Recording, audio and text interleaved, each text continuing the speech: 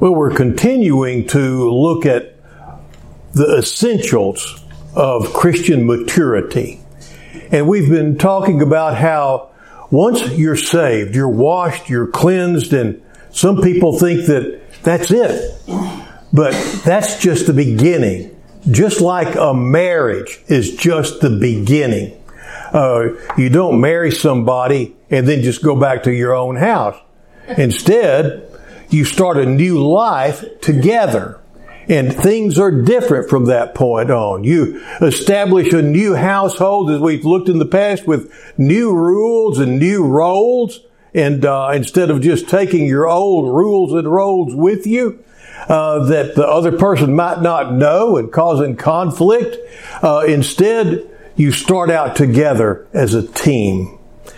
And it is with the Christian faith. And you start out with this clean slate. And John Wesley thought that he was never going to sin anymore. And he started telling people, I'm done with sin. And then something happened. He realized that sin had not been completely eliminated from his life. It had just been kind of stunned for a while. But then all of a sudden, old habits, old reactions, and different things like that came out. And he realized that he wasn't perfect yet. And so this is where we Methodists came up with the term, and he came up with the term of moving on to perfection. As long as you're giving as much of yourself as you know, give as much of yourself as you know to as much of God as you understand, you're in the right spot. But He's going to continually show you things that you couldn't see before you got over this hurdle or over this hill. You couldn't see that there were other things that still needed working on. And so it is that we move on to perfection, and that word that we use is sanctification. Being made holy. Being made right with God. And one of the main scriptures that we've been looking at is Hebrews 12:14 through 15. Pursue peace with all men. Pursue peace with all men and sanctification, without which no one will see the Lord. See to it that no one comes short of the grace of God, that no root of bitterness springing up causes trouble, and by it many are defiled. So what I want to be talking to you about today is the fact, and next Sunday as well, this is just going to be an introduction this Sunday, is to our homes are the proving ground of our faith. If you're not being Christian to your husband and your wife, and to your kids, and to your parents, and to your laws and in-laws, if you're not being Christian in your relationships with those people and with your brothers and sisters, you hadn't gotten started yet, because Christianity is not just a mask that you put on in front of other people. Jesus makes it clear it's something that is lived from the heart. And it's hard to wear a mask at home. You got to take that mask off sometime. And that's where the real you is going to be seen. And that's where you can see the real you. And so this is what we've been talking about. Sanctification basically is trying to maintain peace with God, isn't it? Trying to doing our best to find out what it is that pleases Him and to do that for Him. In fact, anyway, I want to just move on. Today I'm going to be starting out by just laying some foundation on what we're going to really dig into this next week. And that is how to experience the power of God in your relationships. And it begins as you act in faith. Now, Jesus sets an example for us by washing his disciples' feet. And he said, you've seen what I've done. You call me Lord, and you do so rightly. But he said, the disciples not above the teacher's not above the disciple. And he goes on, and he tells them that we ought to be washing each other's feet all the way around. And so as we look at this, even this foot washing begins in the home between husband and wife and children. Then it moves on to the workplace and then to everywhere else. You see, your faith is actuated, and the Holy Spirit's power is manifested as you act in faith. After Jesus has washed his disciples' feet and explained what he had done, he said, you do well if you'll do this. That's basically what he's saying. You need to do what I'm telling you to do. And so there's another place in John 14, in the next chapter, he'll say, if you love me, you will keep my commandments. You will keep my commandments, and I will ask the Father, and he will give you another helper, that he may be with you forever. That is the Spirit of truth, whom the world cannot receive, because it does not see him or know him. But you know him because he abides with you and will be in you. And there's another place just a little bit distant from this where he says, if you love me, you'll keep my commandments, and I'll love you, and my Father will love you, and we will come and make our abode in you. And one of the most wonderful things about the Christian faith is, you see, it's not just adhering to a set of principles. That's what a lot of people think the Christian faith is. And you can put it in theological terms, but Christian faith is a life that's to be lived. It's not a set of principles. It is personal. It is so personal. It's personal between you and God, and it's personal between you and every person that's around you. And it's not trying to just live up and adhere to a set of doctrine. It's living the life that you know God created you to live, and that he reveals that he wants you to live. And so it all begins in the home. Now, how many of you have seen the movie The Princess Bride? Let's see your hands. Okay, all right, about 30% have seen it. Okay, and that's really neat. Elon Musk says this is the greatest movie of all time. And I must, on this, agree with Elon Musk. It is a tremendous movie.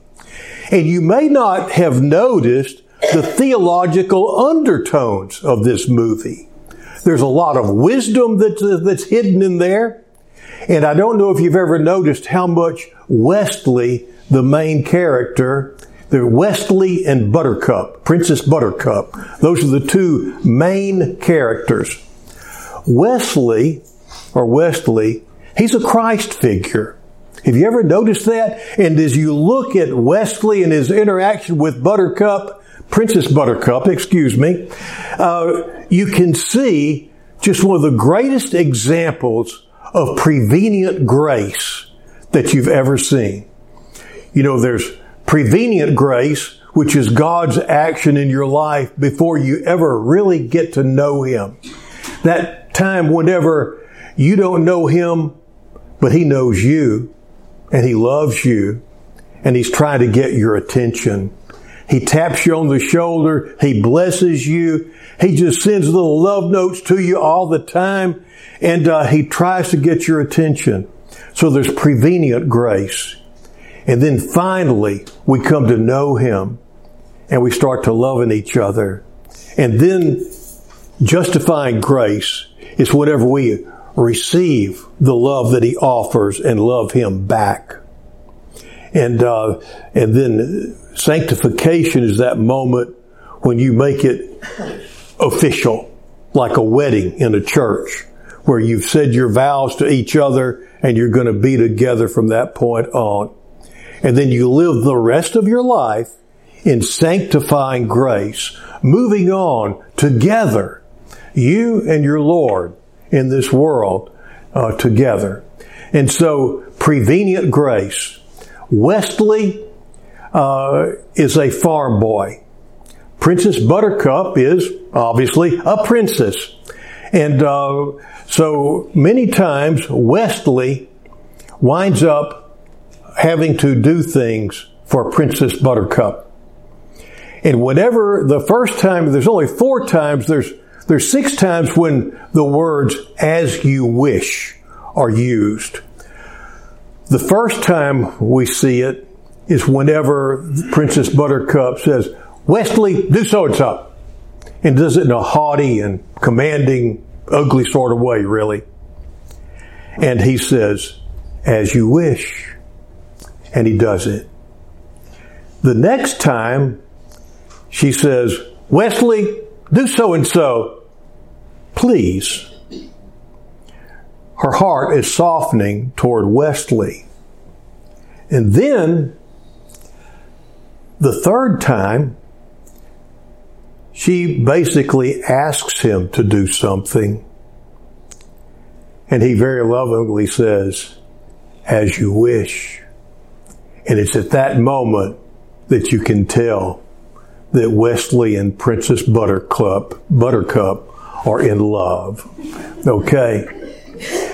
There's one other time, the last time you see them say, that you hear this phrase, is he has disappeared. She thinks he's dead, and he's now the dread pirate Roberts, and they are talking, and he has rescued Princess Buttercup. They're having a conversation, and she gets mad, and she pushes him off a hill.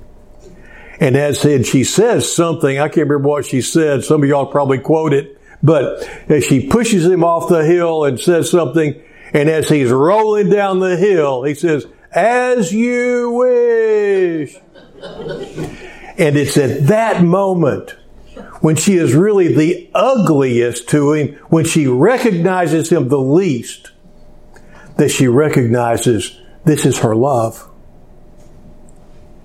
Isn't that a good sign, a good example of prevenient grace? That's the way it worked in my life. He blessed me when I didn't know Him. He blessed me when I thought I knew Him. And He blessed me more when I wasn't even sure He was there. And whenever I finally just cried out, "Jesus, save me,"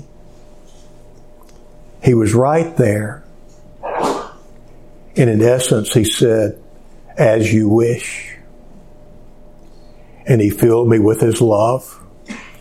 And I have not been the same since. I've had to grow tremendously, as Sharon can attest. I mean, I had such a long way to go. But that was the beginning. As I learned to say back to the Lord, "As you wish." Well, the grandfather is the one that explains to the little grandson that he's telling the story to. Every time that Westley says, "As you wish," what he's really saying is, "I love you." James says in James 2:20, "But are you willing to recognize, you foolish person, that faith without works is useless?" This is kind of a reiteration of what Jesus said whenever He said, "If you understand what I'm saying and do it, you'll be doing well." And there are different places where Jesus makes it clear that we're supposed to be doing what we know He wants us to do.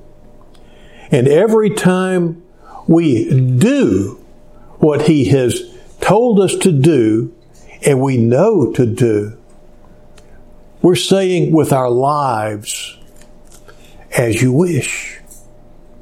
You see, you demonstrate your love to Him. Westley, he would say, as you wish, meaning, I'm going to obey you, but it also meant, I love you. And then he did it. And the action is what really demonstrated his love. And somehow that gets lost in interpretation when it comes whenever Jesus says, if you love me, you'll do what I told you to do. If you love me, you'll keep my commandments. If you love me, you'll say, as you wish, with your mouth and with your actions. And what we're going to be looking at in depth this next week is how to please God in your relationships. We've been going through this backwards, as I've said all along. We've looked at anger, we've looked at bitterness, and this is just it. One of the greatest sources of bitterness in couples is because they get things backward. They want people to meet their needs. And I get the impression sometimes that people get married in order to get their needs met. And then they are so disappointed when the person doesn't meet their needs. And so then they spend their married life trying to make that other person meet their needs. And so many times those needs, and nobody's going to meet all of another person's needs, but that's where the problem comes in. We go into marriage trying to get instead of trying to give. If you love someone, it means you desire the best for them. And you want to supply them with what they need. And so going on down here, Jesus did say, it says in your relationships, we're supposed to be, when it comes to our relationship with the Lord, in Ephesians 5:10, Paul tells us that we should be trying to learn what is pleasing to the Lord. Where do you learn what is pleasing to the Lord? You learn it from His Word. And so I encourage you, study the Bible. And whenever I say study, I don't mean take a theological microscope and dissect every little thing. That comes in later, whenever you're wanting to really dig in to what's going on. But at first, there's a basic message there that Jesus loves you and He came to save you from your sin. And so the first thing is, it makes it very clear what sin is and what we're supposed to do about it and what He has already done about it. And so there's all of that right there. And so we should be trying to understand. And we can learn from each other because God gives revelation one to the other. And so we learn from each other what is pleasing to the Lord. And so that's where it all begins, is in our love relationship with Him, is learning what is pleasing to the Lord. And then the flip side of that, in Ephesians 5:21, Paul tells us that with our brothers and sisters in Christ and in every relationship that we find ourselves in, we are to be subject to one another. Now, in this day and time, we're all trying to not dominate one another, but we're trying to boss one. You look at all the different people all around, just driving through the parking lot, trying to drive in a parking space and somebody gets it before you. Everybody just looking out for number one. I guess that's the best way to put it. And if that's the case, then everybody winds up bitter with everybody if they're all looking out for number one. But if we're all looking out for each other, it's such a different world. And this is the way it should be at home, if no other place. And He wants to expand it on into our workplace and into school. Be pleasing to Him everywhere you go. I just kind of bring this to a conclusion now today. In the Garden of Gethsemane, Jesus prayed a prayer. And it was an agonizing prayer because He knew He was getting ready to face a lot of torture, a lot of ridicule. People were going to spit on Him. They were going to put a crown of thorns on His head and pound it in. They were going to drive nails through His hands. They were going to pierce His side. The Old Testament tells us that all these things were going to happen to Him. He knew what He was facing. And at one point He tells His disciples, the spirit is willing, but the flesh is weak. And so He prayed. And He prayed, Father, if there be any way, let this cup pass from me. And that was the cup of suffering and death. Obviously, our Heavenly Father said, Son, I wish there was, but there's not. You're going to have to go to the cross. At the end of His prayer, He says, nevertheless, not my will, but thy will be done. Isn't that just a rephrasing of as you wish? Nevertheless, not my will, but thy will be done. A lot of times the things that the Lord wants you to do in this world aren't pleasant. You have to set pride aside in order to tell another person as you wish, instead of standing your ground. You see, just as with Westley, there was the speaking as you wish, and then he would do what Princess Buttercup wanted him to do. When it came to Jesus, He said, as you wish, Father. And He went to the cross. There was obedience, even to death. And His going to the cross was the biggest way He said to His Father, I love you. That's the biggest way. Sometimes we have to die to self in our relationships. And it's whenever you do that that you're saying to our Heavenly Father, I love you. It wasn't easy, but it was rewarding. In Hebrews 12:2 it says, fixing our eyes on Jesus, the author and perfecter of our faith, who, for the joy set before Him, endured the cross, despising the shame, and has sat down at the right hand of the throne of God. Now the joy wasn't getting to sit on that throne. That wasn't the joy. The joy came from showing His Heavenly Father just how deep His love for His Heavenly Father was. And at the same time, He had the joy of showing to you how much He loved you by meeting your deepest need. And your deepest need is salvation. your deepest need is to be saved from your sin. He and his Heavenly Father had huddled before he ever came down. They both loved you, and they knew you were coming even before you made the scene.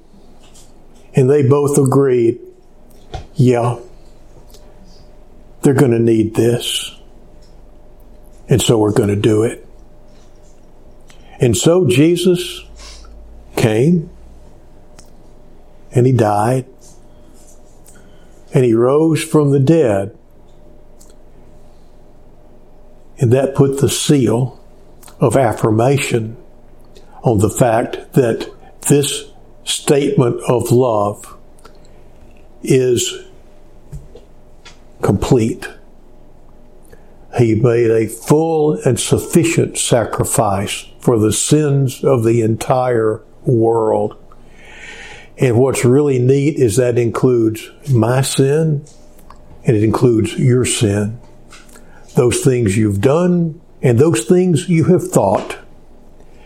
And he has washed and cleansed. And he did it as he hung there on the cross, knowing that you would sometime, one day, come to a place where you're going to wish that you could be free from your sin and not know how to be free from it, and cry out and say, Jesus, save me. And he'll come and say, as you wish. It's been done. Because it has.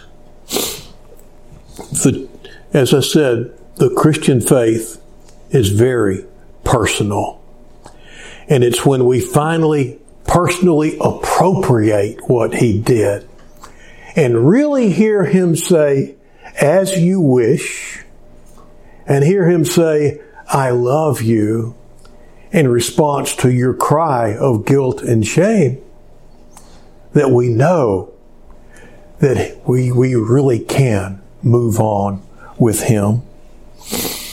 So, as you go out into this world this coming week, and even before that, as you get in the car with each other, and as you start to drive down the road together, and in your homes, anytime you start to feel irritated, anytime you start to say something, anytime that there comes that moment where something has to be said or done, I encourage, ask yourself, what would Jesus have me do?